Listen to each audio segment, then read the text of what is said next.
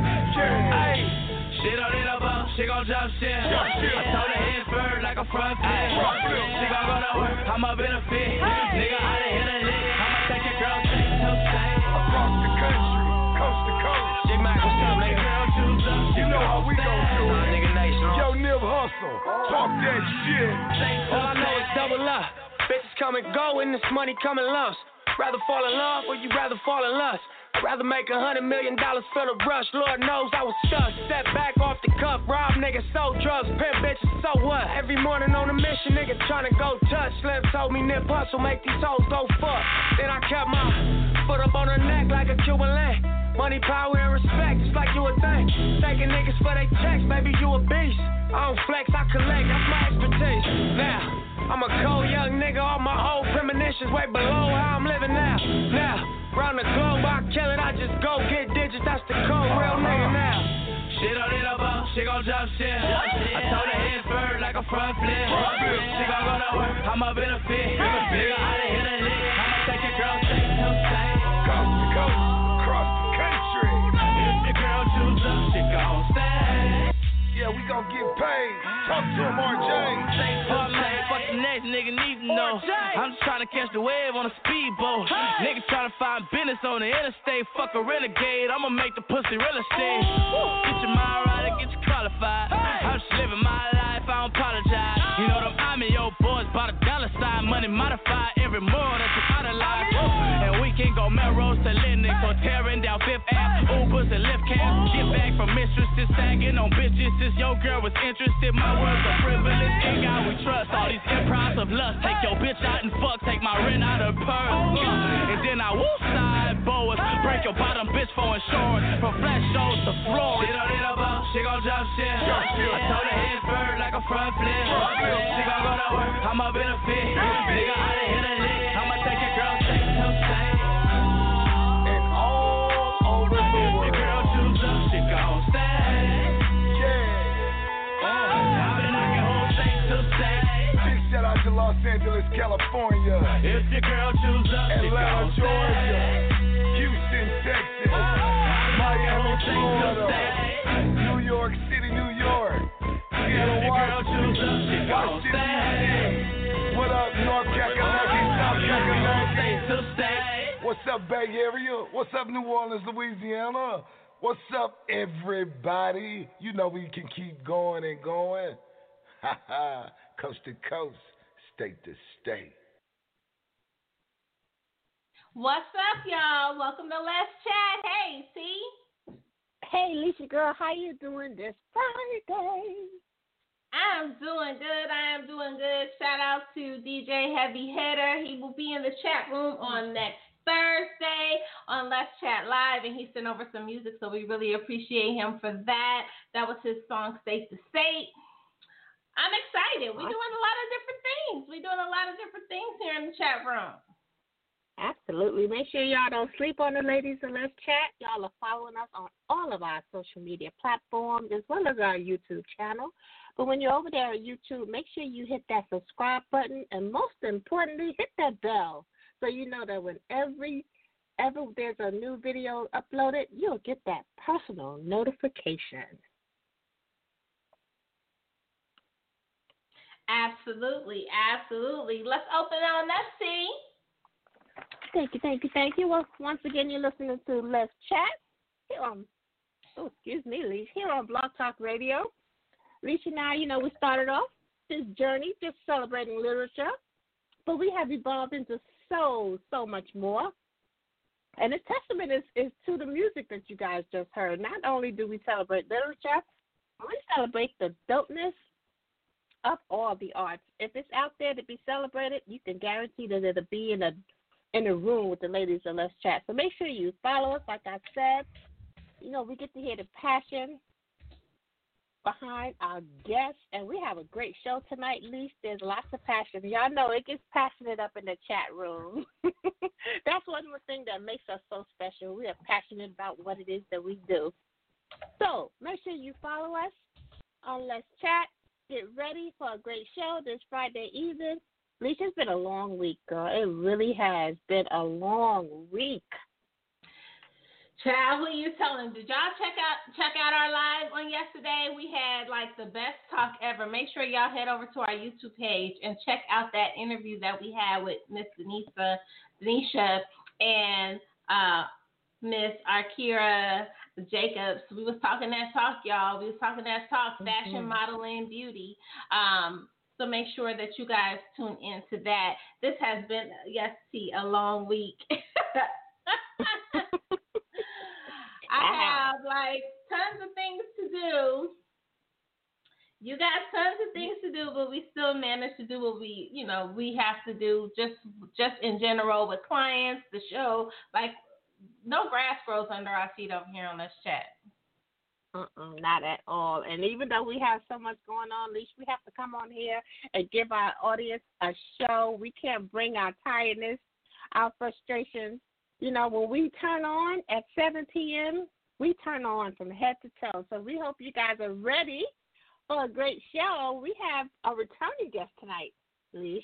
Miss Mona, I always get it wrong, Altidort. I'm not sure if I pronounced her last name correctly, but that's nothing new here on Let's Chat. We can jack a name up. We sure can. But we don't use her last name anyway. We just call her Mona. That's it. And she knows. And we have some new guests. Miss Annetha, I actually met her over on Clubhouse, Lissha. It was so exciting. I know she's excited to be on Let's Chat tonight, and we're excited to have her. And I'm glad she took up our invitation to join us here on Let's Chat. So from the Clubhouse to Let's Chat, let's get it on. I said, look at things out there networking. Go, girl. I could do a little something, just a little something. I'll be taking notes, please. I said, go ahead. See, out there networking. Yes, honey. I try, girl.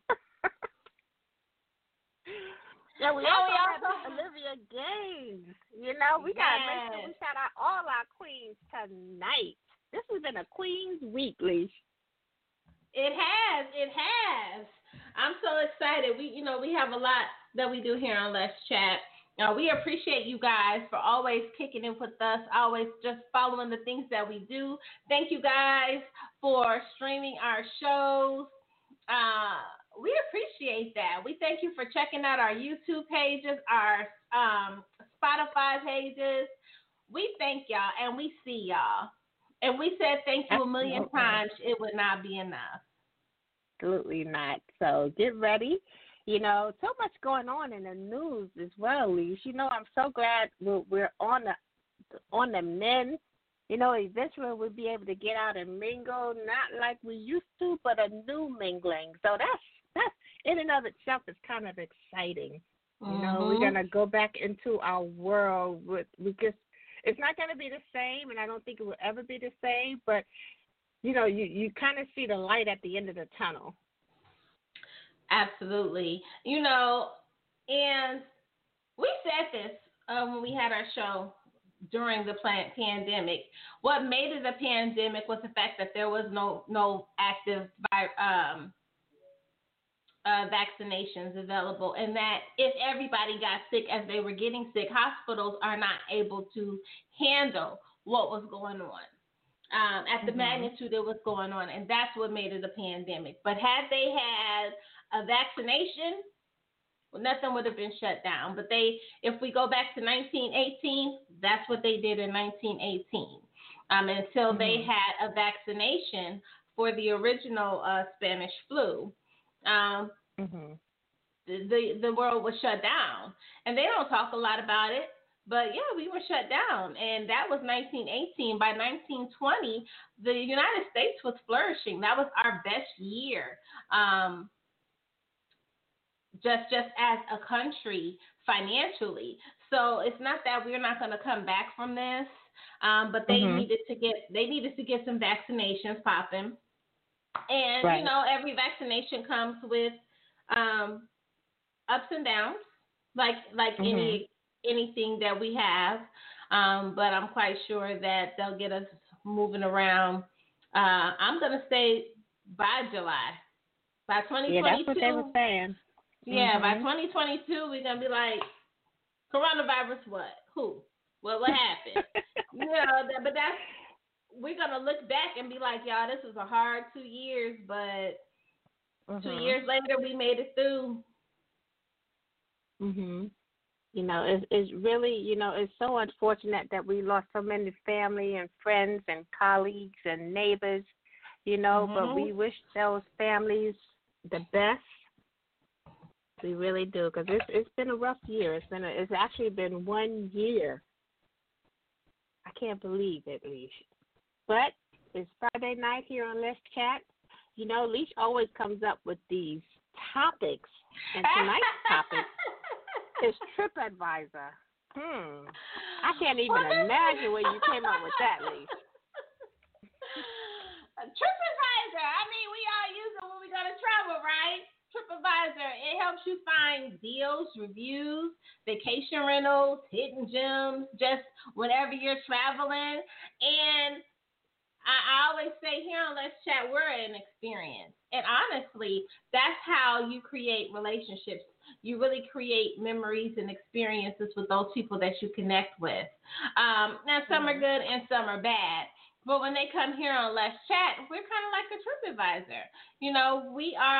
We can connect people. We can light fires. As I say, light the fire in the furnace or the pilot light. We can get fires lit and people motivated. We can inspire. We do all of those things here on this show. Absolutely. And I was telling when I was doing my networking, I was sharing with those that were in the room that so many things have been birthed in the chat room that wasn't here when that particular guest came. So many ideas and just the energy to say you can do this. Don't let it just be a dream. But a lot has been birthed in the chat room, and those guests have taken off with it. That was part of their trip. They were meant to be there to pick up those gems. and to take it with them. And we are so happy when we help each other. And if we don't know something, guarantee we'll find out and pass it on. But absolutely, celebrating each other's success and the failures, because sometimes those failures need to be celebrated as well, because that's a trip that you don't need to take. You made that failure, now you build from it. We were kind of touching on that last night as well. Those have to be celebrated as well, because now you know what not to do. Absolutely. It's funny, I was talking to a client and their question was, do you have relationships like this for all your clients? Like, I've never had a relationship like this, but this you have to God places you in people's lives for a reason.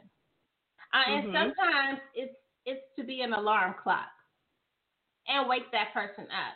Light the pilot light, get it popping, and go about your way. You know what I'm saying? Some of those relationships are meant to last longer.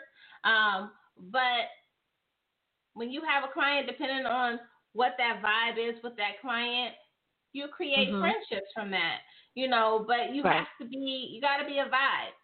Sometimes I could be a whole vibe. I could be a great vibe, well, I'm not so good sometimes. You know what I'm saying? But I'm still a vibe. So when I'm dealing with my clients, I'm creating an experience for them. First of all, just like when guests come on the show, they get comfortable. They get really comfortable. They kick back. They take their shoes off, and we get some good stuff when we allow our clients to be comfortable. And you have to do that in any industry, because people have to trust you. You have their books in your hand. You have their careers. You have their brand, and they have to trust you, and they have to trust the relationship that you have. So true. Absolutely. And that's just part of life. You have to have that trust in whatever venture that you're going into. And this show allows our guests, because sometimes these people come on and they don't know what to expect when they come into an interview, especially if it's the first time they're being interviewed. Sometimes you get all stressed, I don't know what they're going to say, I don't know what they're going to ask me. But once you get in here, and like Lissha said, you get comfortable, then you realize this is fun. This is okay. And it's just us talking. Don't even think about the millions of people around the world. Don't even think about it. Just focus on us. But you know what? That's really what it is. When you have to help people be comfortable. You honestly do. Right. Because a lot of times they are experiencing things and doing things that they don't naturally have the skills for.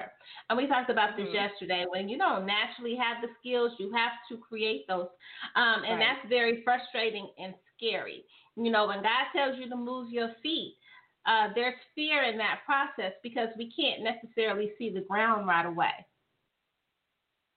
That's true. So you have to be able to have that relationship. People have to be comfortable, because now they're moving their feet and you have their path with you. So you got to hold their hand.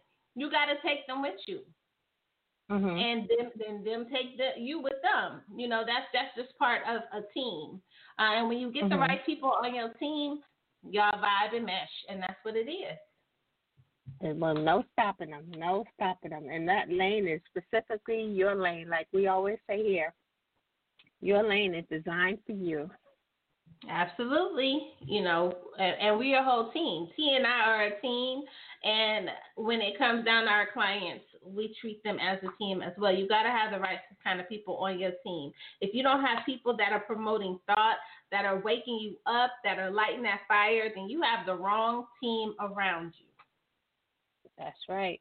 And you will find out quick if that wrong team is around you. Absolutely. So let's open on up, T. We got our first fabulous guest up in here. All right. Hey, Mona. Can you hear us, Mona? You may be on mute.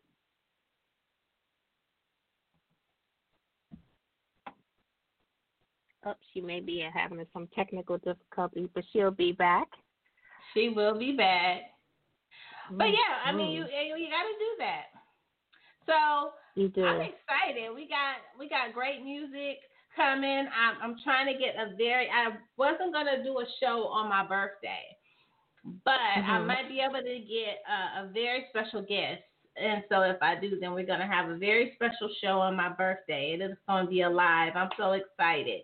So fingers crossed. Y'all know Lissha's birthday is a year annual universal celebration. Y'all just get ready. I'm just saying. The one birthday we had Keith Robinson on, and he came on 2 birthdays. You know, so I always try to make our birthdays, spectacular. Absolutely. Well, let's see if Mona is through her technical difficulties. Hopefully she is, because we can't wait to catch up with what's been going on in her world, Mona's world, at least. All right, let's see.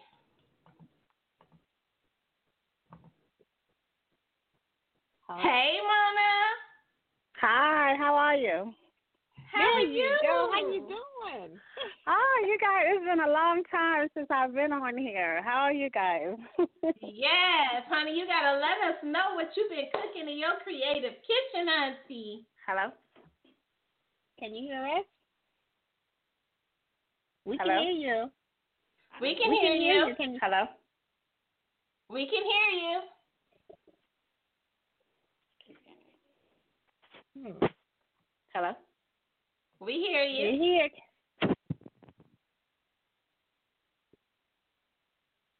Try it again, Mona. Hopefully she can hear us eventually. So she'll be back in. We're going to take a brief break. We got some more music, and the ladies of Let's Chat will be right back. All right.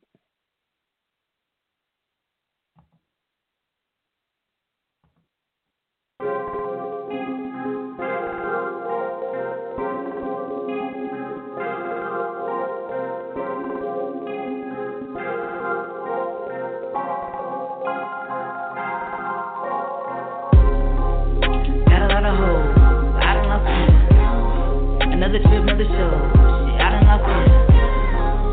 Thumbing through the shit, got in my pound. Had to cut a few on my clip. Shit, I done lost it. Got a lot of hoes, I done lost it. Another trip, another show. Shit, I done lost it. Thumbing through the shit, got in my pound. Had to cut a few on my clip. Shit, I done lost it. Took your nigga, you can have it.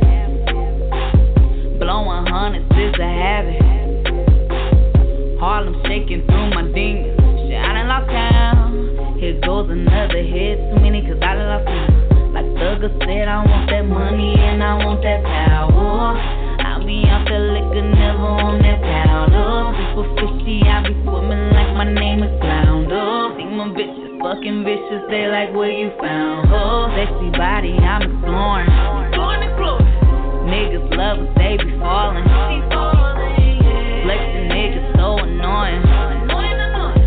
Head ignored, it be so boring.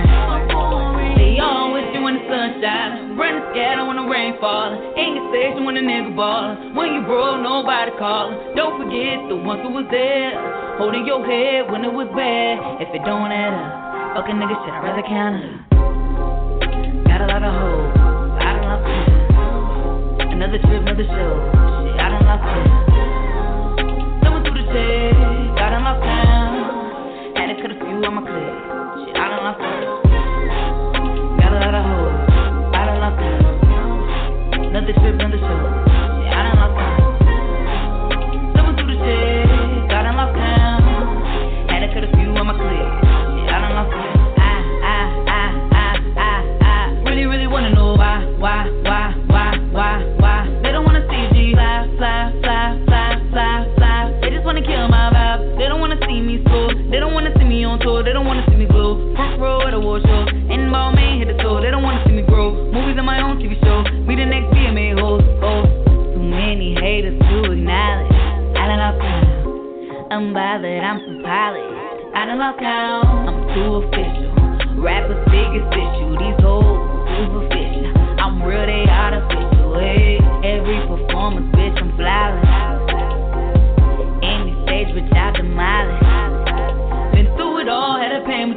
Bossed up, had a change of views. Win or lose, I was born to run the game and break the rules. No time to be scared. Say all of your prayers, hope you prepared. If it don't add up, fuck a deal, but I'm still gonna. Got a lot of hoes, I done lost friends. Another trip, another show. Shit, I done lost friends. Someone through the shade, got in my pound. Had to cut a few on my clip. Shit, I done lost friends. Got a lot of hoes, I done lost friends. Another trip, another show. Shit, I done lost friends. Someone through the shade, got in my pound. Had to cut a few on my clip. Shit, I done lost friends.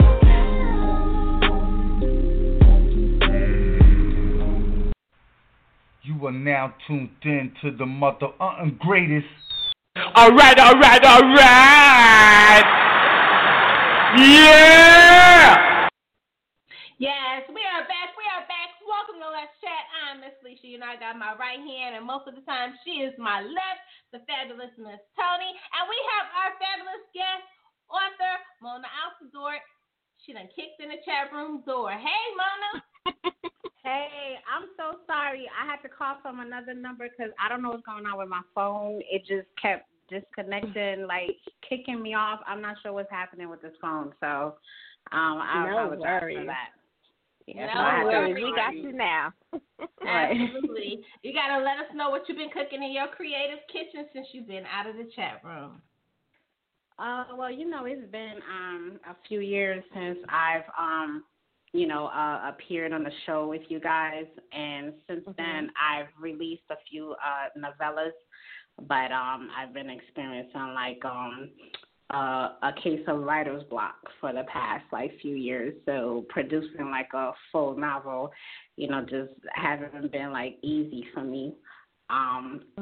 Whenever I'm experiencing writer's block, usually like novellas, like short stories, usually like, you know, are easier for me to produce for whatever reason. Don't ask me why. Like I don't know if it's the anxiety of writing a full novel, but I could do a short story, you know, 25,000 words and, you know, with no problem. But for the past, like, you know, few years or so, like 2.5 years, a full story has been like a challenge for me. So this collaboration, I don't know what this collaboration is different because I'm not writing the whole book by myself, you know, so I think, and then I had anxiety with this, you know, writing this also. My collab partner, he's total opposite from me as far as like being a procrastinator, and you know, I guess when he does have writer's block, it doesn't last long. Mine don't last long either, but I could be a little bit of procrastinator. He's total opposite, so he actually pushed, you know, to get this done, you know, because it probably would have never got done, at least not anytime soon, have he not been like the way that he is. By the way, I don't know if I'm sorry, I didn't properly introduce him. Author Decory, that's his, you know, his real, you know, name he goes by.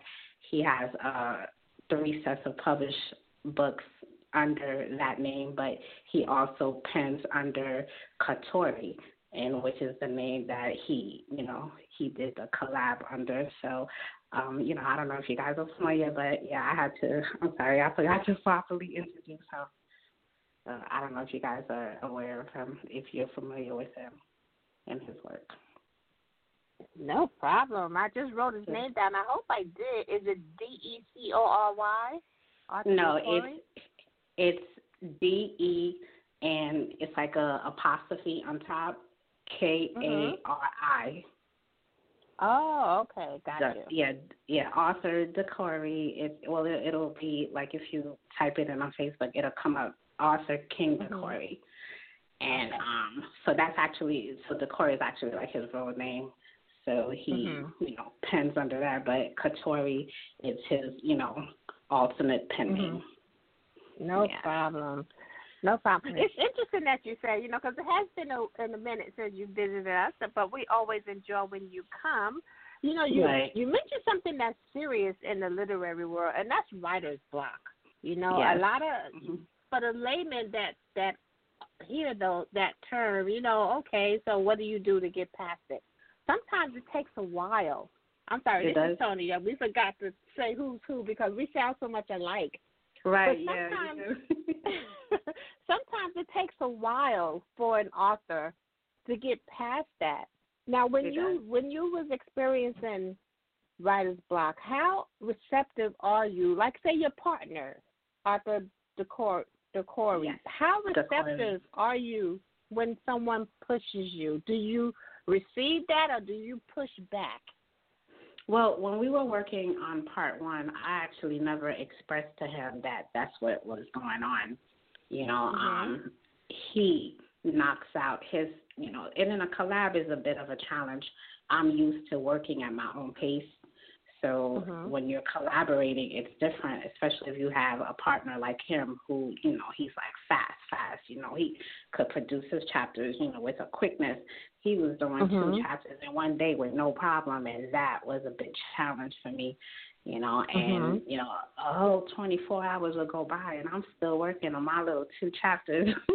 And he's like, what's going on? I don't understand what's taking so long. And I'm like, and I, you know, for whatever reason, I just never expressed to him that, you know, like I'm having anxiety, you know, experiencing writer's block. I just would tell him, you know, and then it was just so much pressure with, you know, other stuff, you know, going on with my life, you know, everything that, you know, that I had to do. So I never really expressed to him like, look, I'm having a hard time. I would just say, I'm getting it done. Maybe he might have been a little bit more understanding had I been, you know, communicated better, you know. So, you know, I did an interview a couple nights ago, and I had, you know, finally admitted that, you know, that I experienced writer's block. And then with this part 2, so we decided to start. So this, the story, The Right Kind of Wrong, it's, you know, it's a 2-part. The first one is available now on Amazon.com, just in case if you and Toni. Wait, I'm speaking to Lissha, right?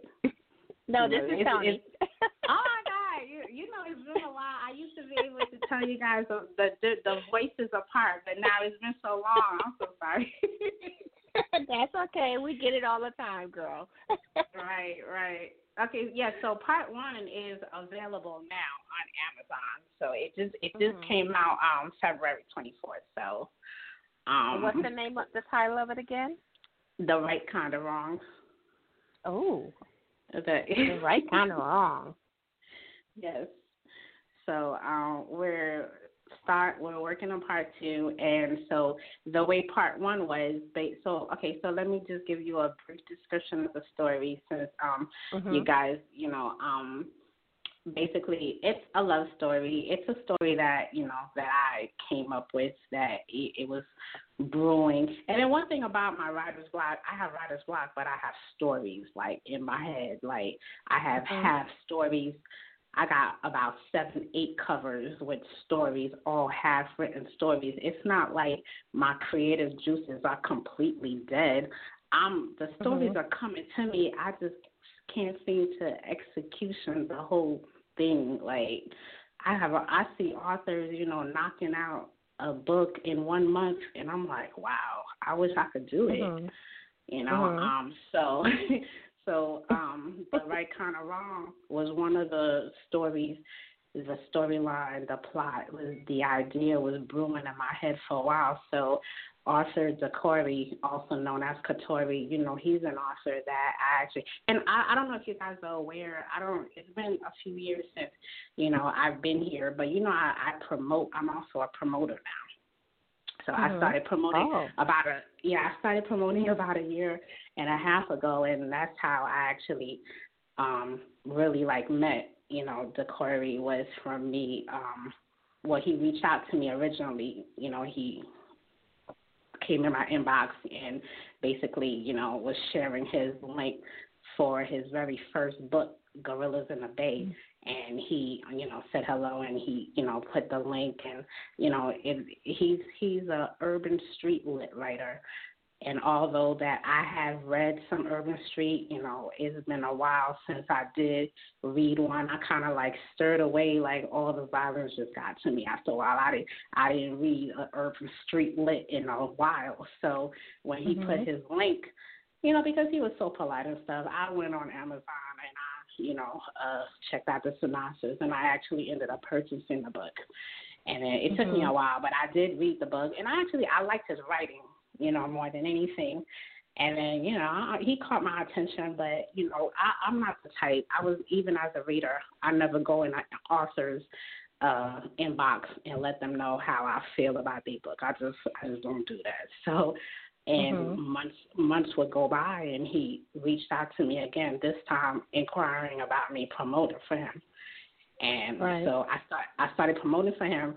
And so, you know, we became, you know, he's a very inquisitive author, always asking questions, you know, how can he accumulate new readers, you know, what could he do to get, you know, he's always asking me questions. So it brought us to the level where we were communicating a lot. And then so I started it got to the point where I felt comfortable to tell him about the story that's going on in my head, but more so I wanted his opinion. So basically The Right Kind of Wrong is basically a story about an inmate. He's incarcerated and he comes across a book and he reads, it's a female author's book, and he reads it and he's like intrigued by the author's words, you know, the book so much that he actually starts crushing on the author just from like her words and stuff. And that's basically the plot of the story. This inmate Quincy, you know, and then it's funny how when the story was planning in my head, I didn't have no name for the male character for the, you know, I didn't have no name for the inmate, anything. Corey, when I pitched the story to him, and he actually went and wrote the 2 chapters.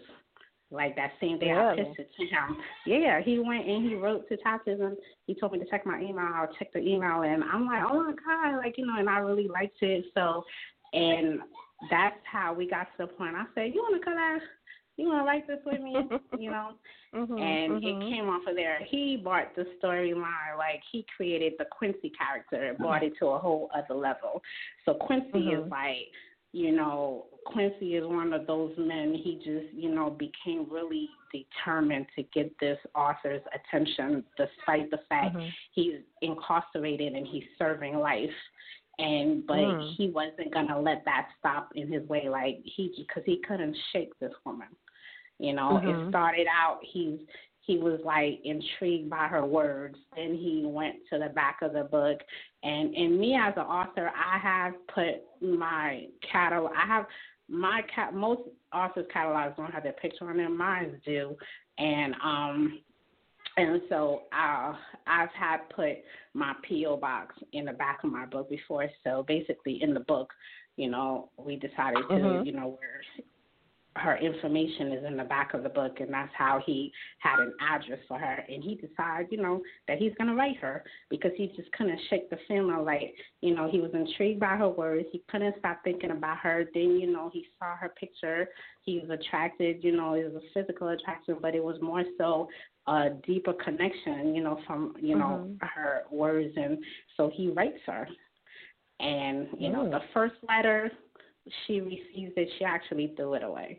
Once she actually loved the letter, but once she, you know, went and, you know, checked the public records and saw what he was, you know, incarcerated for, you know,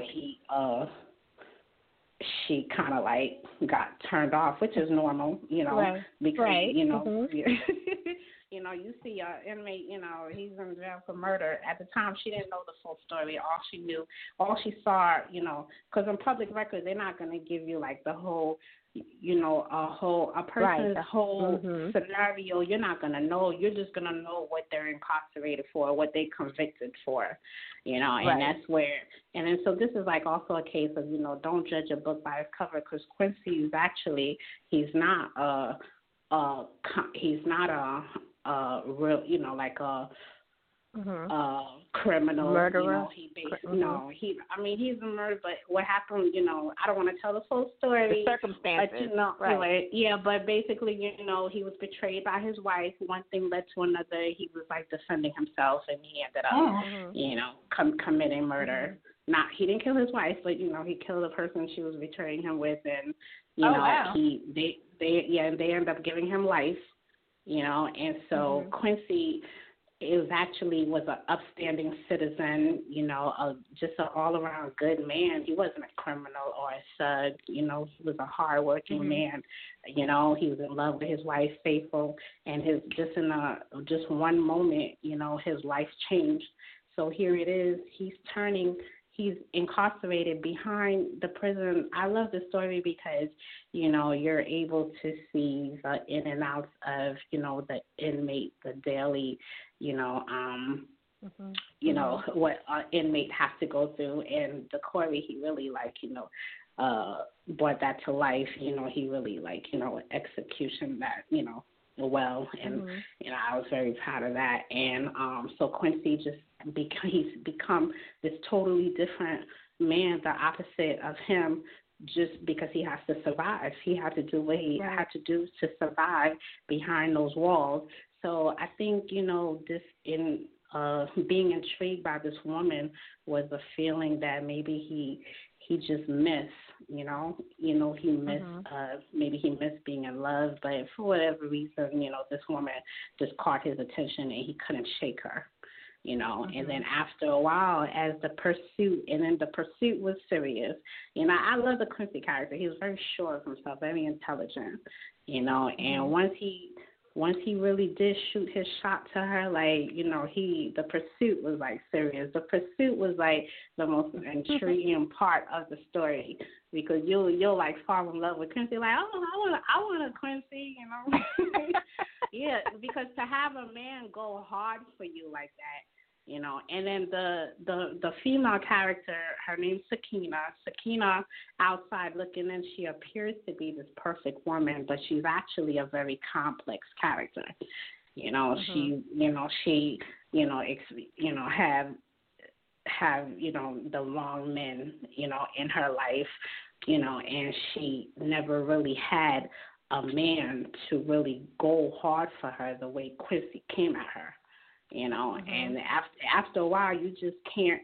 And then she tried to ignore him. She threw the first letter away. You know what I'm saying? And after a while, it's just hard. You can't ignore when a man coming at you like that, especially after a while. And then Quincy, I think as me personally, it would have definitely caught my attention. He decided to, one of his letters basically explained to her, look, I know that you're probably turned off by me, but I want to explain to you that this, convicted felon, this isn't me, this isn't who I really am. And he really put himself out there. And, he put it all there. It was a 3-4 page letter, and basically explained the whole scenario to, and it really caught her attention. And then it caused her to do a research on him to find out who he really is. And so, it's a beautiful, unique love story, and that's what I was aiming for, And thanks to the Corey, also, the Corey, he really helped that happen, bringing that uniqueness to it, because I'm always striving for that. So, and then our writing style, kind of fit in a way. He's an urban street author, so to see him, Toni down. I mean, Quincy is basically incarcerated throughout the whole book. So DeCorey shows you the in and outs of Quincy, daily, life as an inmate. But there's also, some scenes in there that basically, that shows you, that, this isn't him, but this is what he has to do too. So there's a little bit of hardcoreness. I want to say hardcore, but, so it's not all lovey-dovey throughout the story. You know, it has that flavor to it. You know, it has that. Yeah, I'm it has. by the story. Yeah, the prison scenes give it that urban edge. This is why I call it an urban romance because you know because Quincy really in reality he's not like he wasn't like an urban dude. He was really like a white collar, you know, like a square. You know, before he found himself, you know, serving life behind prison bars, and then he becomes this whole other, you know, he becomes this, like, he was the man in prison, you know what I'm saying? And, you know, and that's, he had to become that in order to survive. Wow, so you just added a whole nother layer there when you said he wasn't a thug or anything, but I'm intrigued by the story. Right. And how much went back to it, you know. But I want to ask you, Mona, you know, before you did this with the writer's block, you had said that novellas were easier for you to write. Can you share with us why you can have that flow with a novella around a writer's block, but not necessarily a full story? You know, what are the different approaches that you see or you take when you're going to write a novella as opposed to a full novel? Because when you're experiencing writer's block, you basically like you just can't seem to write anything like at all, no matter how hard you try. And my writer's blocks are actually a little bit different, where I find myself like I'll go ahead if I'm working on a chapter. I could start off, I could see, first of all, I can't write the scene if I can't see it. And so when I see the scenes, I start writing, then I get to about 5, 6, 7 lines, and boom, I freeze. I can't explain why I freeze, but I do. And I just can't write anymore. And then I'll stop, go back, write a few more lines.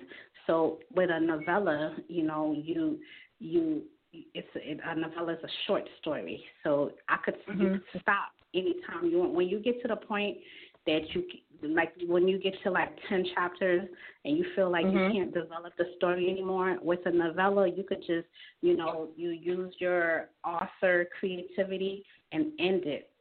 Readers hate novellas really because most novellas are really, they leave a lot of unanswered questions. You know, right. Actually, my novellas actually haven't done so well. I'm getting back. The readers, they don't like it. And then I tried not to leave unanswered questions, but with a short story, it's hard because you could see the incompleteness in the story. So which is why most novellas, it's really hard to complete a novella and not leave any, you know, unanswered questions. Right. You know, so that's why the readers don't like them. You know, and I end up, but I start novellas. You know, I felt bad. I felt like I disappointed my readers because I wasn't able to produce anything in a long time. And then I was promoting. I had about 3 full novels that I've actually promoted in the past 2 years, but then I just never, you know, I never released them because I could never finish filling them because fully finish them because my writer's block was just had gotten so bad. But I never share. I don't really share like a lot of my private, you know, with the readers. So I don't explain to them this is what's happening. So I feel like the readers are disappointed, you know, in me. So which is why probably more so the novellas weren't received that well, you know. So, but you know something, Mona, the readers don't necessarily have to know your personal life because your personal life is your personal life. You know, when I think it took away the mystique of the author-reader relationship when so much is shared on social media. You know, because I've been a reader all my life, and there was always that mystique, that respect, and that unknown that I just loved about my favorite authors that I read. You know, so I don't feel that that's a bad thing, that you keep your life private because that's your life. It's not like the readers are out there putting their private. Some do, some don't, but it's not necessarily to have that author-reader relationship. I may be old-fashioned, But that's right. just how I see it. Right. Mm-hmm. You I mean, know? I've just seen some authors, like, when a book is supposed to come out and they end up not being able to release it, they're honest to the readers. They tell like I've had an author that I promoted for, and the day before her book was supposed to come out, she had a death in her family, and she, told the readers maybe something like that, she felt the need to, to reveal it. Right. And well, I that think was that I could see. Right. So, but me, expressing like, hey, I'm having writer's block. I'm going through like a downtime. It's just hard for me to express. Yeah, I can see that. Absolutely. Now, and we always go through those reset periods in our lives where we have to reset. We got to reset our mindset. Our visions change, they expand, they grow. And, that happens. And I think that we don't give ourselves grace enough. Right. You have to give yourself grace, and you have to give yourself understanding when you are going, especially when you are going in a specific direction and you have a destiny and you have a path. Right. Now, the platform that you have, it gives you a voice. It gives you a powerful voice. And a black woman that can write is a powerful woman. What does that power mean to you? I try to utilize, my platform. I realize that it is a power to be able to, you have that platform to express yourself. So I try to. I know I've said it recently that I've gotten to the point where I've become really discouraged as an author, not from me writing, but because of the industry itself, all the drama, all the backlash, all the ups and downs that I've been through. So I've actually kind of got to the point where I kind of taken the platform that I have for granted, because I just feel real discouraged with everything that has to do. I'm kind of tired of the favoritism. I feel like I've when I do release a book, though, not a novella but a full story, I put out like a full, I work hard to put a full, novel out. Another reason why I take my sweet time is because, I want to, release like, a half book, other than if I label it a novella. So I feel discouraged when, I see, readers, play favoritism, so I've kind of like, not been really utilizing, my platform as well, but I do appreciate that I do have that option to, I'm starting to get back in that groove. But I have become discouraged. I got to the point like, if they read it, they read it. If they don't, they don't. I don't even want to do interviews anymore. Like, I just don't want to do anything. I feel like, because I don't have the support that I used to. So, but I do appreciate it, and I'm starting to get that, doing these interviews again kind of brought that, power. You guys, I'm coming to you guys, doing interviews with you guys, always been fun for me. You're one of the few podcasts that I've actually come to, to get that exposure and, share my work and stuff. But I really didn't want to start doing interviews again because I just like, I'm just like not there anymore as far as like, I don't really want to like, really put myself out there anymore. Like I was just really nonchalant. Author DeCorey, he's completely different. He has that passion that I had when I was, when I first came out. And he uses his platform to the fullest, and he has that passion. So I'm trying to get that passion back. And then but it is different for a female author in the industry than it is for a male. I feel like, they male authors struggle a little bit more. I feel like we female authors do have a more powerful platform. A lot of the female readers tend to give us more of a chance than they do a male. So, you have somebody like the Corey, I think that's why he pushes harder, or he's just naturally, just passionate, about being a writer. But it's good for him to push the way he pushed. I see a lot of authors, male authors, they don't push as hard. And then you got a lot of female authors who don't take advantage of, the platform that they have. They don't realize that, the men are struggling. So I kind of come to take it for granted myself, only because, I just feel discouraged. So I'm trying to, get out of that, funk. So. Mm-hmm. Well, you are always welcome to come here on Let's Chat. Mm-hmm. Did I answer the question correctly? Yes, ma'am. Oh, okay. So tell us, what is next? What do you have next going on? Now that you guys got this book going, you got your mojo back. Tell us what's going on next for you. Well, I'm working on this part 2 with Arthur Katori, and I have so you guys remember my series, My Brother's Wife, right? Mm-hmm. You remember My Brother's Wife?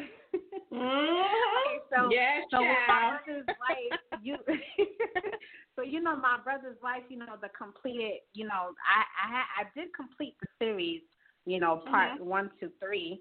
But then, I had, did like a spinoff where one of the characters, Desmond, and A Man's Heart. And then I had came back in 2018.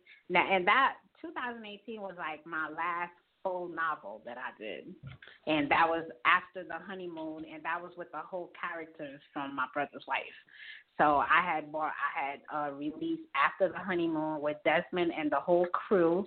And that's what I'm talking about. I feel like I disappointed the readers because they've been waiting for part 2 of After the Honeymoon since 2018. Like, I'm always ashamed to say that out loud. It's so bad because we're in 2021. We're in 2021. So when I say it out loud, that sounds so bad. I'm so sorry to the readers who are listening. I really apologize. I never really said it out loud, so when you see the timeline. So After the Honeymoon 2, I actually had the cover for that. I wrote the synopsis. How you do a synopsis and you can't finish the full story? And most happens. Yeah. No, but I used to struggle with synopsis. Now I'm like a beast with them. I offer service to help with synopsis. That's how good I've gotten with it. And I'm like, I can't believe I'm good with synopsis, but I can't, produce a full story. So I actually have the synopsis for After the Honeymoon too. So, but I'm trying to get that done. That I'm actually just about a little bit over halfway through that story. And then my writer's block clicked in and I got to chapter 18 and I just couldn't produce no more. So, and that's been going on for a while. So, but I'm trying to work on that. And then all these stories just keep popping in my head. So, this year, I'm hoping I could finally finish After the Honeymoon 2. I have another story, Thou Shalt Not Cover Thy Neighbor's Son. That story, I literally... That title alone. Thou Shalt Not Cover Thy Neighbor's Son is a story that just came to me. And I actually did good with that story. I wrote that in 2 months, but I get to the end, and then the last 5 chapters had accidentally got deleted, and that discouraged me, So I'm actually trying to finish those 5 chapters. But yeah, I've had the cover for that. I've promoted it for a while. I got the synopsis and everything. But Thou Shalt Not Cover Thy Neighbor's Son, I really want to finish that because the story, I love the story, So. Mm-hmm. And you guys might find it interesting. So hopefully when I finish it, I'll tag Lissha in it. I'll tag you guys in it. So I'm trying to wrap that up, and then I have another story, The Love You Save. That story, I've been trying to release that since last year, and it's supposed to be a Christmas release. It's not necessarily a Christmas-based story, but I kept promoting it as a Christmas release because the two characters, the love interests, they actually meet. They have like a one-night stand on Christmas night, and so then they have a one-night stand on Christmas night, and then they go into 3 years later. So, but it's not necessarily a typical. It's not a holy merry Christmas story. My story is like there's gonna be drama. It's unforbidden love. And.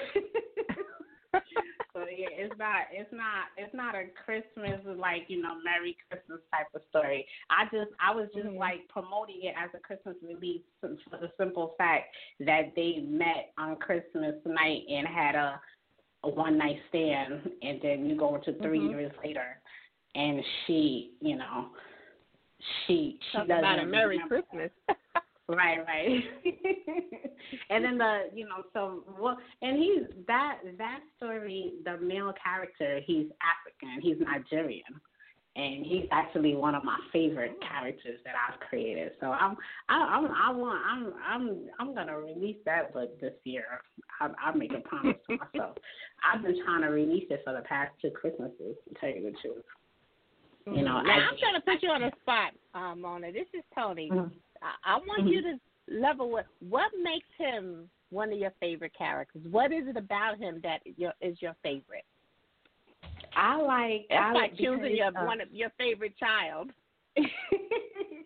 Well, I like a lot of my male characters that I create are actually, I like strong. I like the Quincy character and the collab. Because he's very sure of himself. I like a man who's sure of himself, have a bit of a arrogance, but in a good way. So my character in The Love You Save, his name is Tip. I gave him a real African name that I can't even pronounce. I found it on Google, but how about I give the character name that I can't pronounce it, so I just call him Timmy. But I like Timmy because he was African, and he was actually, it was his birthday party. He was celebrating his 25th birthday, and so the female character, Trina, I believe her name was, she happened to be at a party for, she owns her own business, and she was giving a Christmas party, and next door in a banquet hall, and she ended up, her and her friend and her cousin ended up going into Timmy's birthday party, and boom, she was just intrigued by him. He was just, sexy. He just, the way, he was just because she was already upset. She was involved in a forbidden type of relationship where she was sleeping with a man who has a girlfriend. So, but she was trying to break it off with him, so she was upset that night. So when you're upset over, when you're having issues with, affairs of the heart, sometimes it causes you to make impulsive decisions to have a nightstand with a stranger. I feel like a lot of women could relate to that scenario. Mm-hmm. So that's actually what happened with her. She meets Timmy, and he's sexy, and he's African, he was strong, and he was, he was everything, she actually liked in a man, and total opposite of, what she had in her life, but, she didn't know him, and she was like her character's kind of like a straight laced kind of woman, like she don't do one night stand, but she was drinking that night, she was upset over her true interest in her life, and she was just, for Timmy. So yeah, he was one of my favorite characters because he was, very sure of himself. When they run into each other 3 years later, she don't recognize him, and he doesn't, but he remembers her.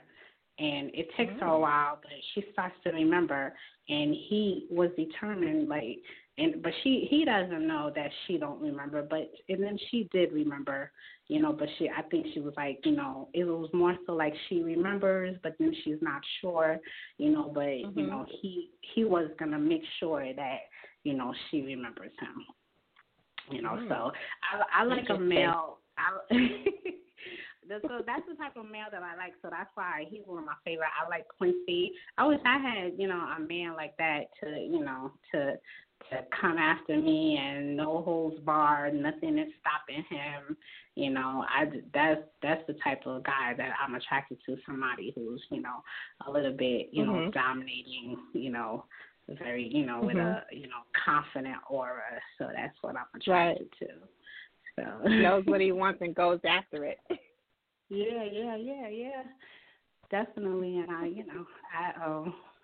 I've been like, living vicariously through my character in the collab and, living through Sakina, so, and so the thing about The Right Kind of Wrong is, there's a lot of realism into it.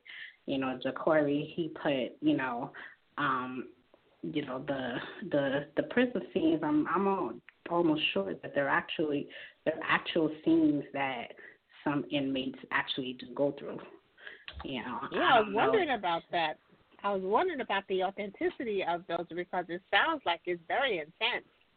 Right. There's quite a few authenticity in The Right Kind of Wrong. I'm not going to speak for him. He's not here to speak for himself. So I'm going to speak for myself. There is a good percentage of me in Sakina. As far as for him, I'm going to assume that some of the prison scenes are actual scenes that that do occur, in the prison system that inmates actually do go through, and so then that's why he was able to execution it so well, And once again, I wish he was here too, but to get his take on it. But this Lissha and I, we book bougie. We used to hide behind the curtain with it, but now we embrace it, and we talk about it. And that bouginess stems also from book covers. That plays a key for us. And this book cover, The Right Kind of Wrong. I mean, is this your work? Because that's just, the colors, the image, the black and white with the color, that's that sexiness that we look for, at least Lissha and I, right. and the books that we choose. Mm-hmm. Well, like my past covers, I love sexiness on my covers. But I can't even take the credit for that. The graphic artist, he actually, I didn't even give him a description of what I wanted. I just said, I gave him a brief description of what the story was about, and he, and then what I did, the female character on there, she's actually a young lady, she's 22, she's an upcoming model, but she's actually somebody that I actually know. She's the daughter of a person that I wouldn't necessarily call friends, but me and her, we've known each other throughout the years, from living close to each other. She's somebody that, we spoke here and there, but I've, witnessed her daughter grow up, and so she's, turned out to be a beautiful young lady. She models now and stuff, and I just want, fresh faces on my covers. I'm tired of, seeing the same faces over and over again that authors are, recycling itself. So I said that I want to, I always try to do different, so I wanted to start using, people, that nobody in the industry have ever seen. So that young lady, she's actually a model, but somebody that I've witnessed, I've watched her grow up, and her name is Janiyah. Shout out to Janiyah. She's beautiful. I own her image, I paid her to be on the cover. Wow. So I want her to be on part 2, but part 1, I just told the graphic artist I gave him a brief description of the story, and I said, do what you do. And he came up with that. The male model is somebody that I don't know who that is. That's a male image that he put on there. You know, a lot of graphic artists, they have images that they could find, through like different sites and stuff. So I have no idea what that is. Just from your description of Quincy, that kind of takes that persona just from hearing you since you've been on, just talking about the characters and the way you talk about Quincy and his journey. From what you were able to share, I can kind of see that being him. I'm not sure. Can you see it, Lee? Yeah. No, it's funny. It's funny. The Corey said that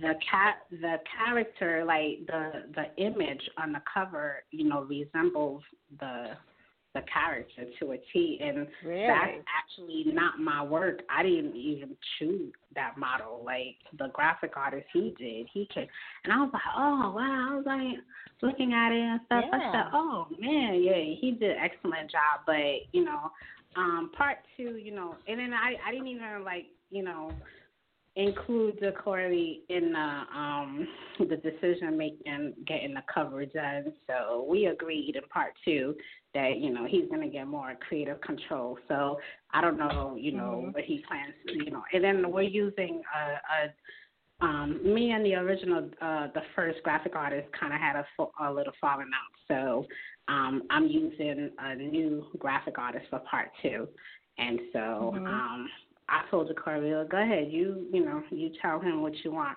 But I did tell him I did want to use the same female model, the young lady for part two. But me and him already discussed, the description of what he would like for part two, which I, agree. Part two, basically, I really don't want to tell. I want you guys to read it, but no, don't give out too much. I don't. Don't give up too much information. Absolutely. No, I don't want to give out too much, but in part two, it's a lot of romance. In part two, it goes to a whole nother level. So the Corey wants that reflected on the cover for part two. Absolutely. Right. Well, we are so proud of you. We are excited for you.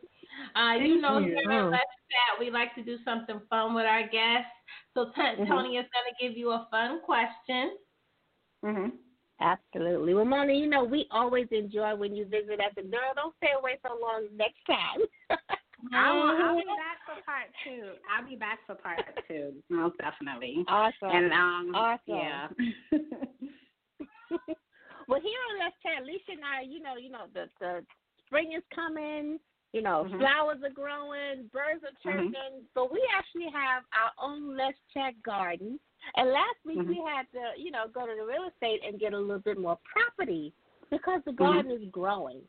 So we want you to add to our garden, the Let's Chat garden. We want you to add your very own special flower, shrub, tree, rock, fence, whatever that best reflects Author Mona Altidort. And we want to know what color and why you chose what you choose. Oh, for a flower? Mhm. Oh, I love white. I love white roses. More so because it's funny. Because I write romance, I'm always researching different stuff that symbolize romance. And I did a novella last year with the crew from My Brother's Wife, and one of the characters, I don't know if you guys remember Malachi. So basically, all the fellas had a challenge over who's the most romantic husband, So they throughout the book they each get a romance on. So Malachi gets a bunch of different color roses, and he breaks down. And I had to research Google to get the different. So there's at least 10 different color. I think there's about I thought there was like 8 different color roses, and they each symbolize. They have a meaning, But you want to know what's funny about? But let me say real quick, you want to know what's funny about the right kind of wrong, Decory? So Quincy, sent over 20 dozen of roses to Sakina. Yeah, I wanted that to be a surprise. And in So he breaks down the meaning of each of the roses, and I'm like, I didn't even know there was that many roses. Wow, talk about research. It's not 20 different roses. He sent 20 dozen of roses, but it was actually, I believe, 11 color roses, and I thought only 8 existed. I'm like, where you find those other colors from? I didn't even know they existed. And he was like, you can't learn. Yeah, he did his research, and then when you read that chapter, like he breaks down the meaning of each of the roses. And I did that same scene for Malachi in A Romantic Getaway, but I had only did I think 8. It was 8 roses because that's all I found on Google.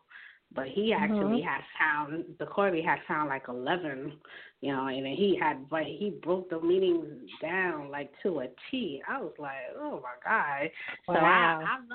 I love white roses. I can't remember what I had put down in my book, but I know in The Right Kind of Wrong, white symbolizes purity. Usually it's supposed to symbolizes innocence, but it's an angelic color, like my love for you is pure, yeah. So white, as far as in love term, it symbolizes the purity of the feelings that the person feels for you. I love it. And yeah. Nice. And you can't fault a man that does his research on roses. You want to talk about romance? Romance me. Right. I know, right? Absolutely. Well, we so appreciate you coming to kick it with us in the chat room. This is always your home, and you are welcome back anytime. Thank you so much. So, can I just plug where they could find the Absolutely. So basically, The Right Kind of Wrong is available on Amazon.com. It's free with Kindle. We waiting for the paperback to be available, but right now it's available on Kindle. And also the Corey Arthur Katori, his books are available on Amazon.com. He has 2 books under the name Katori plus the collab. You can find that on Amazon.com. Then under the Corey, he has 3 sets of completed series that you could all find that on Amazon.com. And he's also available on Facebook. He has a reading group called Katori's Pen is Lethal. And he's available under Arthur King Decory and Arthur Katori are the 2 pages you can find him on also. So he's a great author. You guys should really check him out. I don't I don't know if you guys read Urban Lit, but he has romance in his books too. He's more urban street, but you'll find a little and he could really switch it up. So you give him a shot. Awesome. And shout out your social media as well, right quick, before you go. My social media? Well, okay, well, I have my main page, Mona Altidort, and then, since I started promoting, I created the other page, Mona Promotes, and then I have the Talk of the Heart Book Club. I have the Talk of the Heart Book Club promotional page. Then I have the Mona Chill Zone Reading Group. Then I have the Mo Love GA Promotes on, I think it's Mo Love Promotes on Instagram, and then at Mona Presents on Twitter. Awesome. Well, thank you once again, Mona, for joining us. And like Lissha said, you are always welcome back here anytime. Thank you so much. Thank you for having me. And you guys, I'll be back when part 2 is available. And then when I drop, I want to come back when I finally do release After the Honeymoon 2, and Thou Shalt Not cover that. When it's available, I'll tag you in it. I'm going to hold you to it. Wait. So Thanks again for joining us. Once it's available. Thank you. Oh, you're welcome. Okay, right. bye-bye. Bye. It's always fun to catch up with her, Lissha. Absolutely, absolutely. And we have our next fabulous guest coming to check in with us in the chat room on today. Welcome. Hi, Miss Toni. Is this for Annetha?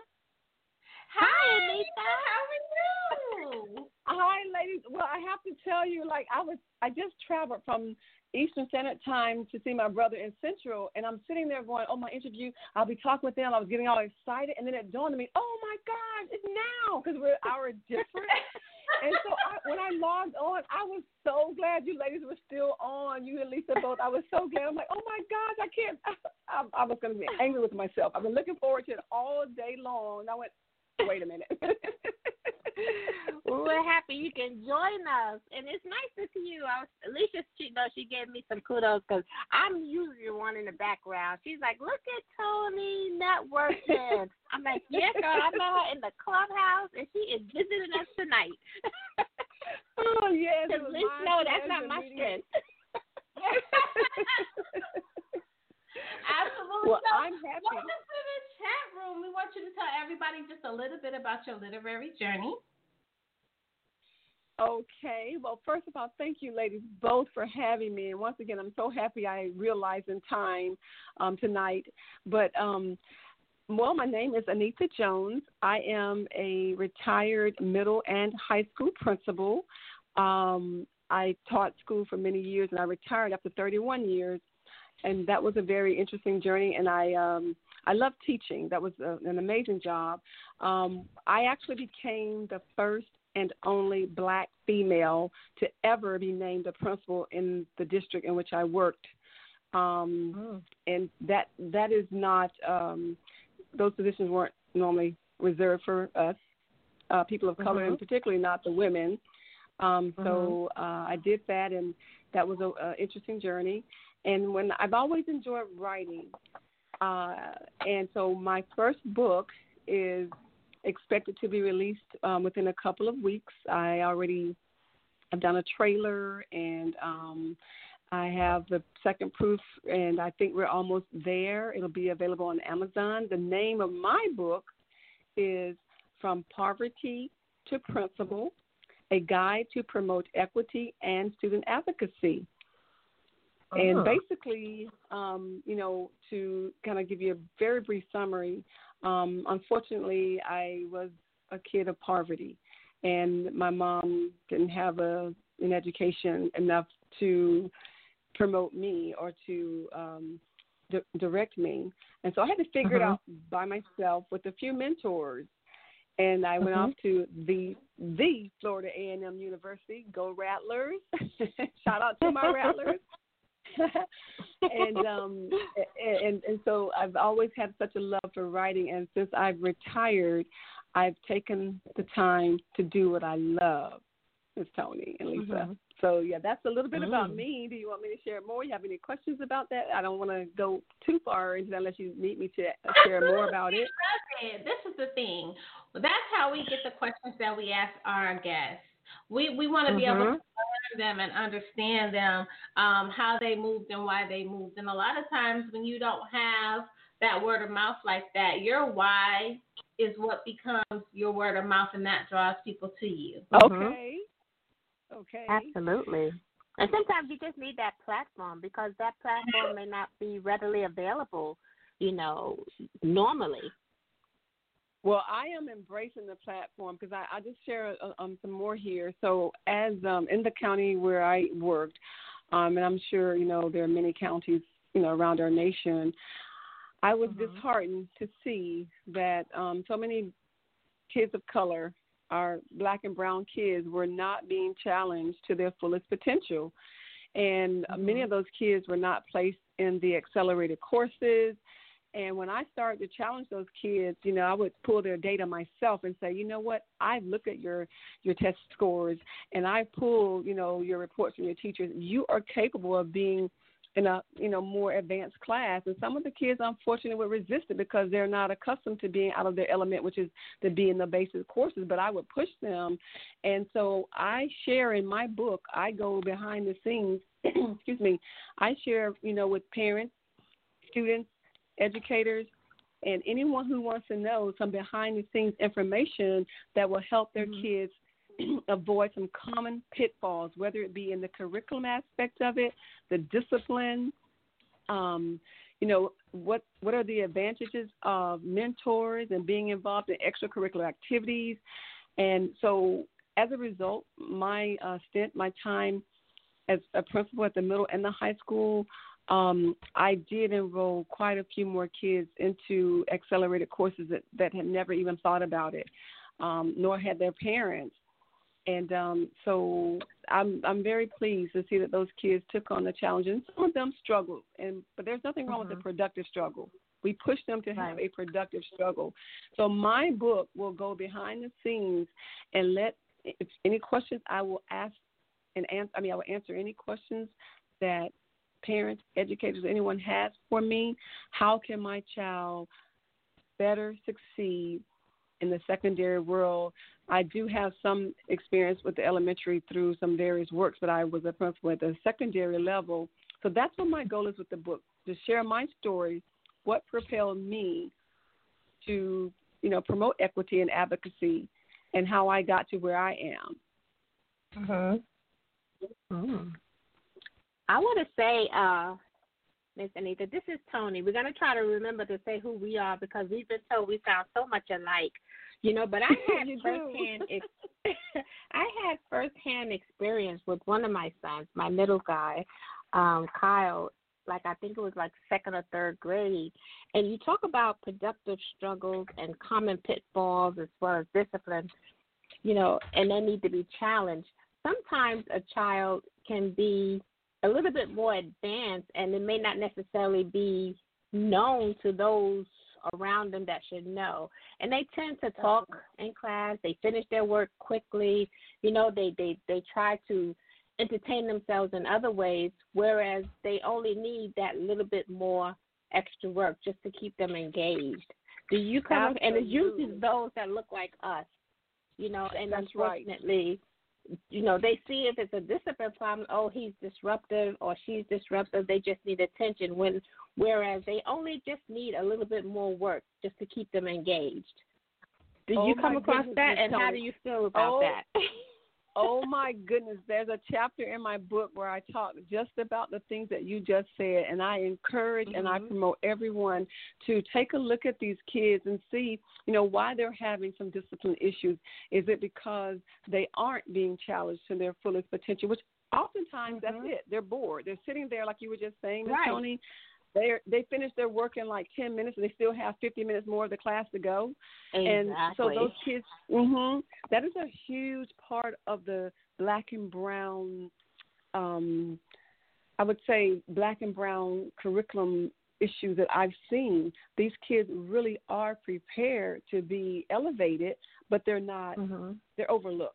They're overlooked. And so what I would do, Ms. Toni and Lissha, I actually started to pull the data of my own kids. I would go to my job on Saturdays because there aren't too many people. There weren't very many at all at the school where I worked, people of color. And so I would go, as far as the educators, there were a few educators of color, maybe 4, and I had 85 teachers under my direction. And I would pull their test data myself and say, this child should be in these courses, and then I would make it happen. And I had to call the parents, but that was a huge issue with kids getting into trouble, not being challenged. You hit the nail on the head with that. Absolutely. Absolutely. And so, and another thing a lot of people aren't aware of, and I did a full training on this after I did some research, and it's called the invisible invisible student. Have you all heard of an invisible student before? What's that?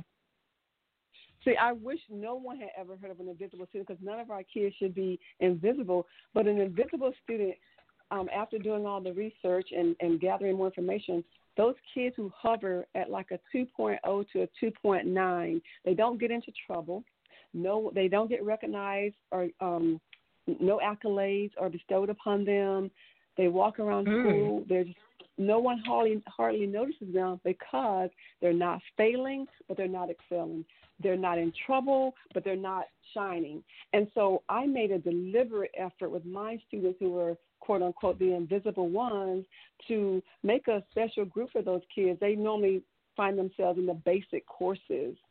And so that to me was heartbreaking. So I would also greet them at the door, all my kids, but the ones who were, quote unquote, labeled as the invisible ones, I would make time, extra time, to engage them in conversation. That is like heartbreaking, invisible kids, because they just walk around and no one sees them.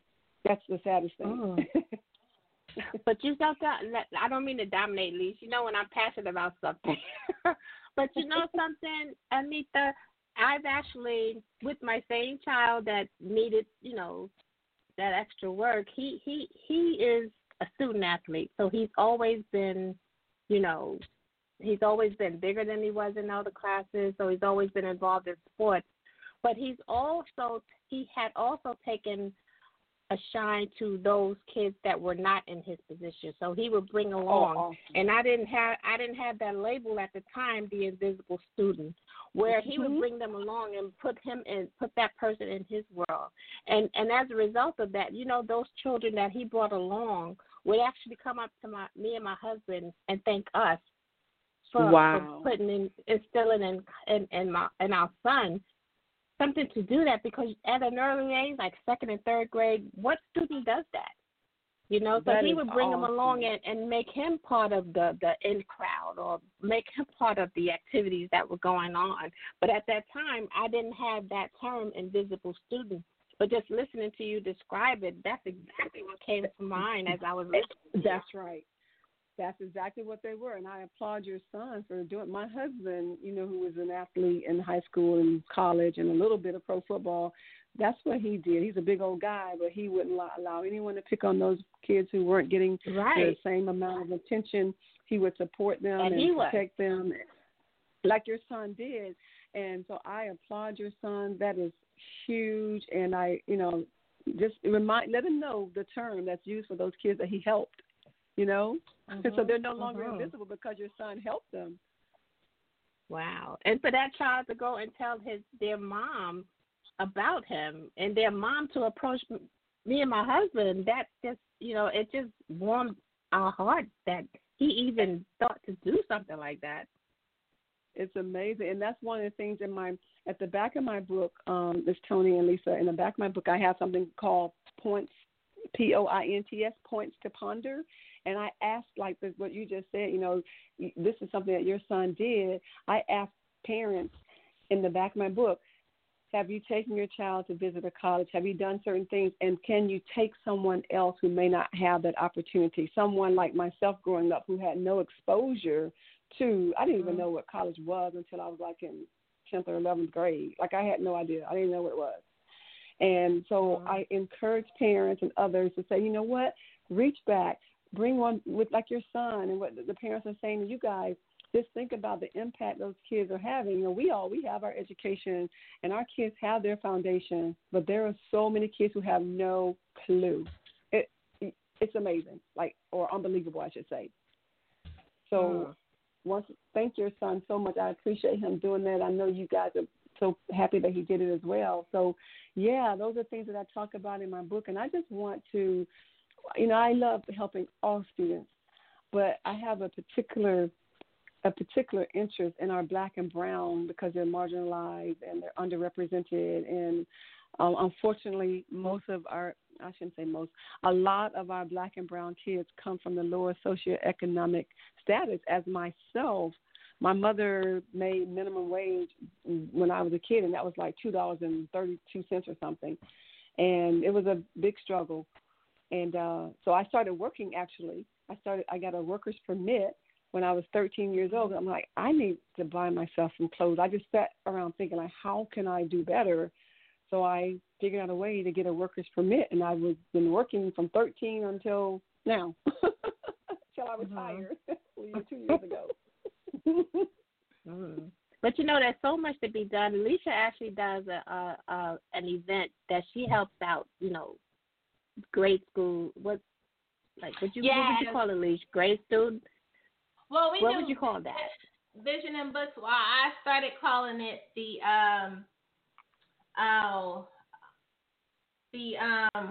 supply closet. That's going to be the name of it. It's going to eventually be a nonprofit. But when I did my event, Vision and Books, that was my way of being able to show all shades of Lissha. And I'm a giver. I love to give back. I'm a reader. I love to read books. I was selling paparazzi. I was getting ready to write books of my own. And I really believe in creating your own lane. So I created Vision and Books to create my own lane.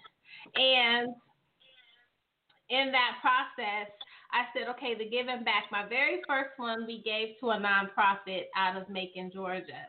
And then I was just like, I wanted to do stuff, for myself. And I said, well, how can I give back? I really wanted to be able to help families, help the kids. I love kids. And I said, well, I didn't want to do a backpack drive because they do those every year. And that little list that they get from the teachers in September, a lot of parents don't know that that's a re-up offer. Like, y'all got to do that quarterly. So every semester, they need those things continuously, but that's really a stressful time for parents, especially if they have more than one child. You need to color code this, do that. This one needs this, this one needs that. It's a lot for a parent because you really you don't want to ever be the one or the reason why your child does not get the education that they need ever. And so we become crazy. And so I decided to sponsor a classroom. So I connected with somebody that connected me with some teachers. I picked a second grade teacher, and we adopted her class. And from there, I asked for her wish list. I asked for her wish list, and I asked her, what do you need to sustain your class for the whole school year? And she made a list. And I had authors. They came out in woodworks, giving books to their classroom library, like in the boxes and boxes of books. Wow, that is amazing. Copy paper. Being donated. Yeah, copy paper. Copy paper is a thing for teachers. That's like a real thing. Teachers like, no, I need this. So she had copy papers. They had pencils, crayons, and glue sticks, things that will last them, line paper, things that will last them throughout the school year. But that's what I wanted because I figured if you help the teacher, you help the helping the kids.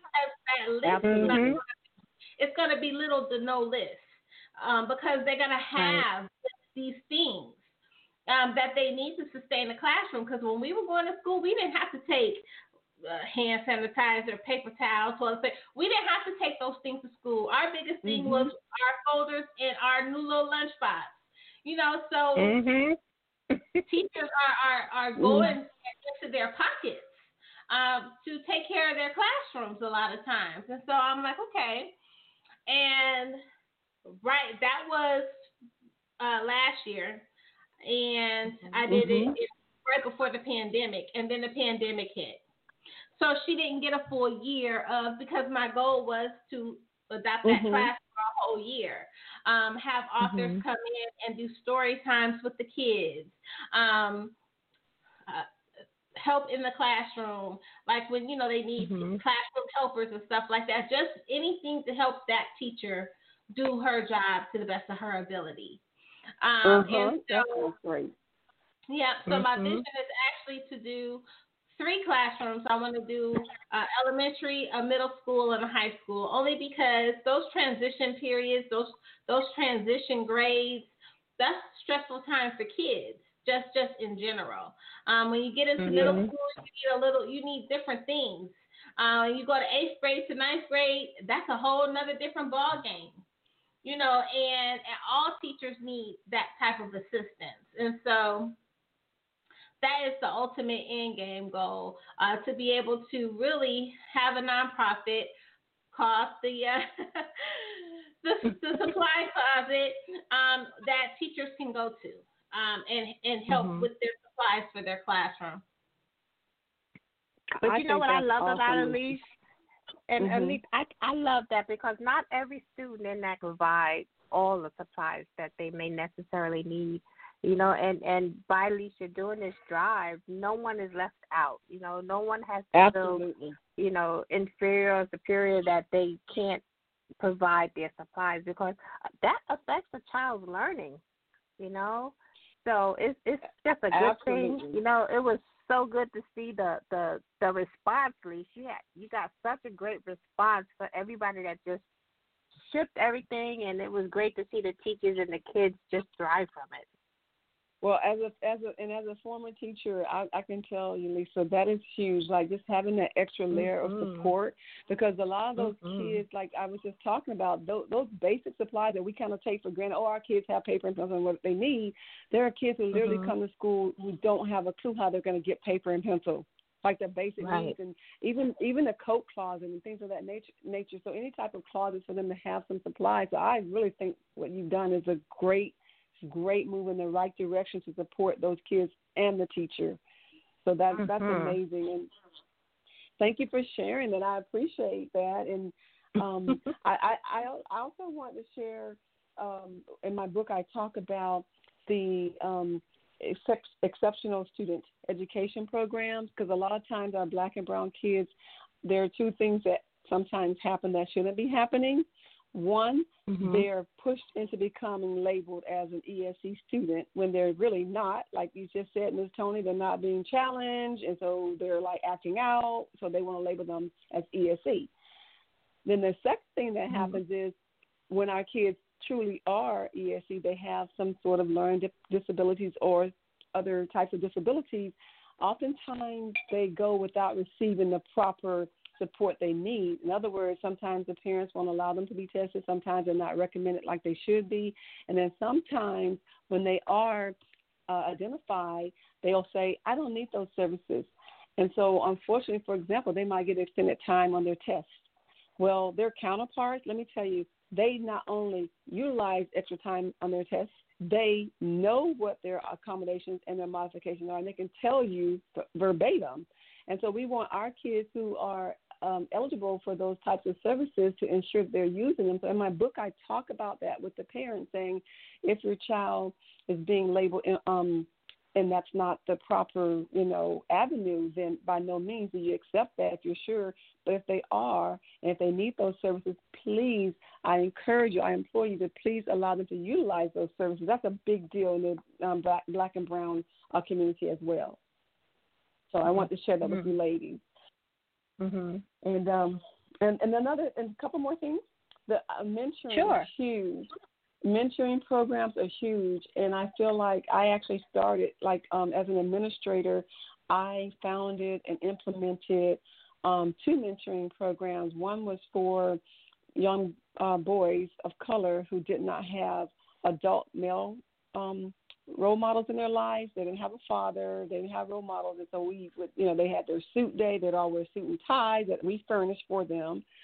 And they, of course, had all the extra layers of support with their academics. And if they got in trouble, we had someone to talk with them. Another program was just for everyone. It was male, female. It wasn't race specific. And we provided extra layers of support for those kids who, most of them, unfortunately, are those kids who are the invisible kids, or the ones who are getting into a lot of trouble. And so those types of programs are very important for our kids. And then testing. Testing is a huge deal. So I didn't even realize this, ladies, because I was a teacher in a high school for 16 years, and then I became the assistant principal of discipline at a middle school.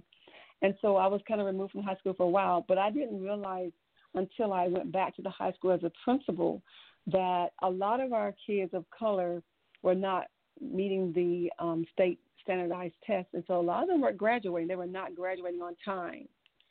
And there's something called a concordance score, and a lot of us don't realize that. If a kid can't pass a state test, I'm in Florida. I can't speak for every state. I haven't looked at every single state, but I'm pretty sure most are very similar. There's a concordance score, meaning that if they take the SAT or the ACT in that particular area, whether it be math or reading, and they score high enough there, that score can be used in place of the state test. So by doing that, I increased the graduation rate 5% within, and this was like, unfortunately, I didn't have as much support as I needed. There was some resistance happening quite a bit, being the only black female principal of a high school in this district, and some political things were happening at the areas that made people feel like it was okay to not support as they should.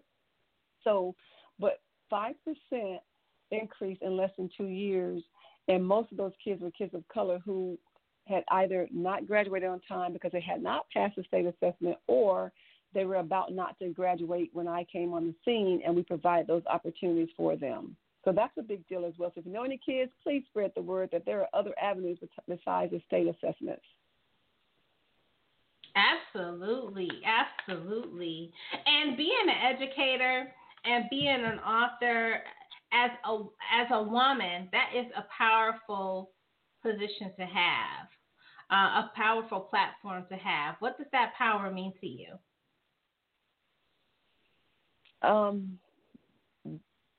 Being an educator and being an author, I think I have a responsibility, you know, whether we accept it or not, when we put ourselves in front of young people, we are, especially young people, it doesn't matter if they're young or not, but I'm being an educator, I work with young people, we have to accept the responsibility that we are now labeled a role model. So they're watching. So I always try to make sure I do what I would do if I were in front of a huge audience.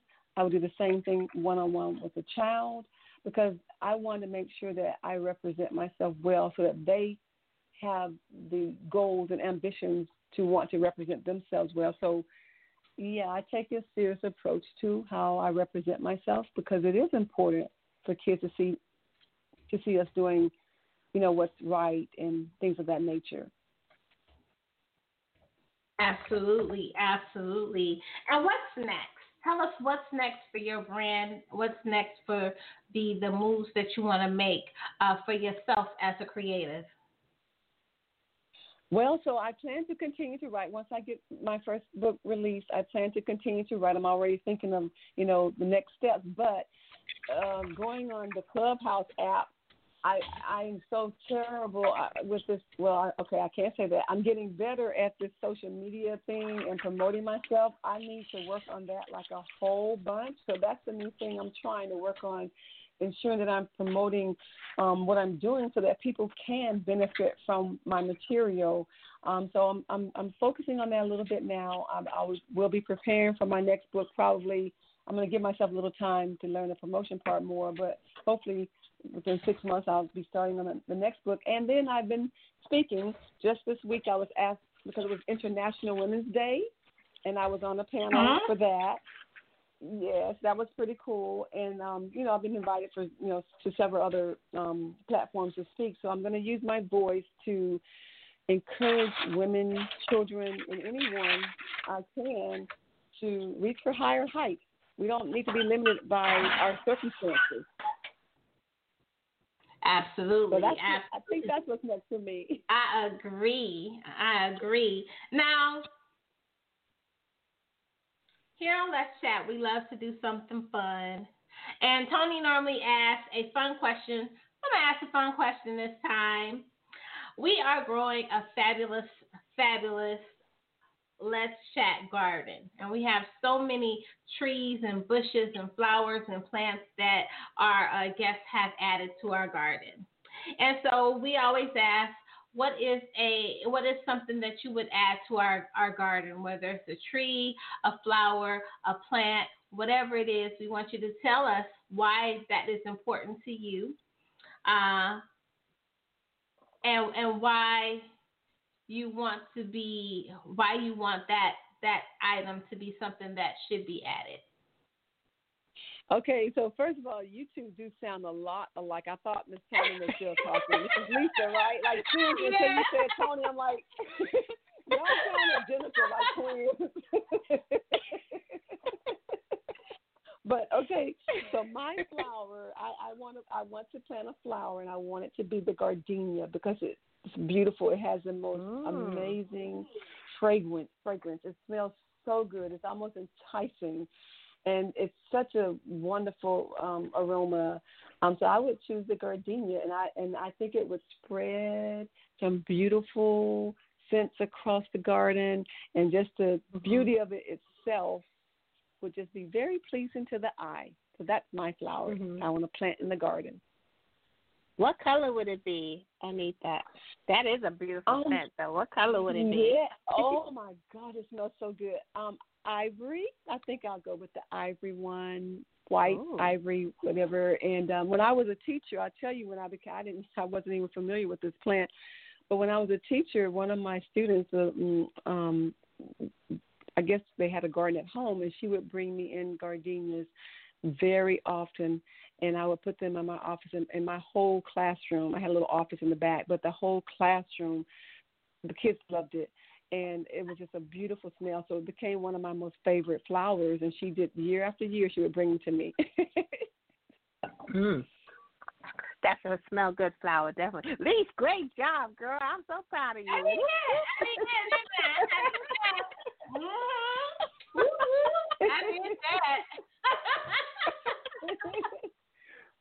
Annetha, Lissha and I, we love having fun. So that was just our fun moment right there. So excuse us. No, I'm enjoying you ladies, and I hear y'all because I go on Toys. I've been going in Toys Clubhouse, and I see you ladies both on there, and I'm enjoying you ladies. So actually, I did my first Clubhouse on Thursday night, and it was talking about trying to get ready to promote some of the contents of my book, and I actually talked about the accelerated courses, and then I had some educators on there, and they shared it. It was a small group, about 15. I'm going to try to do it once a week, but it actually went pretty well. Congratulations. Thank you. Thank you. That's great. We so appreciate you coming to kick it with us in the chat room. We want you to shout out all of your social media where everyone can get your books at, and your website if you have that. Okay, thank you, ladies, so much. It's been my total pleasure. And once again, I said it twice already, but I'm so glad I didn't miss my opportunity to change in time zones. But so my social media is, my Instagram is at Annetha Jones, and that's spelled Annetha Jones, at Annetha Jones. And my Facebook is Annetha Jones Author. I'm very proud to say that. Annetha Jones Author. And then my son just set up a YouTube for me, so I have my YouTube is Annetha Jones, and I just started my webpage, AnnethaJones.com. So, Miss Toni, when you first met me, I was like, had no clue about any of the social media stuff, but I'm being forced into it. Slowly but surely, I'm getting there. She has come so far, Lee. She was like, my daughter's doing this for me. I don't know how to. Lee, she's just spewing it off right now, girl. Yeah, well, listen, now they're still helping me now, but I'm doing better, So proud of you. Thank you, ladies. It has been my pleasure talking with you guys both. I'm so glad I had an opportunity to share the contents of the name of my book and the contents, or some of the contents. And thank you so very much. And if I can repeat the title, it is From Poverty to Principle, a guide to promote equity and student advocacy. Awesome. Well, no, you are welcome back here anytime, Annetha. Anytime. This is your home now. Lissha and I, you need something done, you just let us know and we'll make it happen. We have so enjoyed having you. Thank you, ladies. I appreciate that, and I will be back. And thank you so much, ladies. I hope you guys will both have a beautiful evening. You too. Have a great night and stay safe. Okay. Bye, ladies. Okay. Bye-bye. Bye-bye. Lise, that was fun. That was. This was a great, great show. We appreciate you guys coming to kick with us here in the chat room. We will see you guys on next week on the live.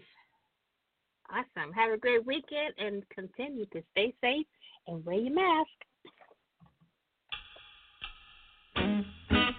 Busting my tail on a 9 to 5 just to keep up, try to stay alive. Promise my lady we gon' be alright. She be crying while she praying for a better life.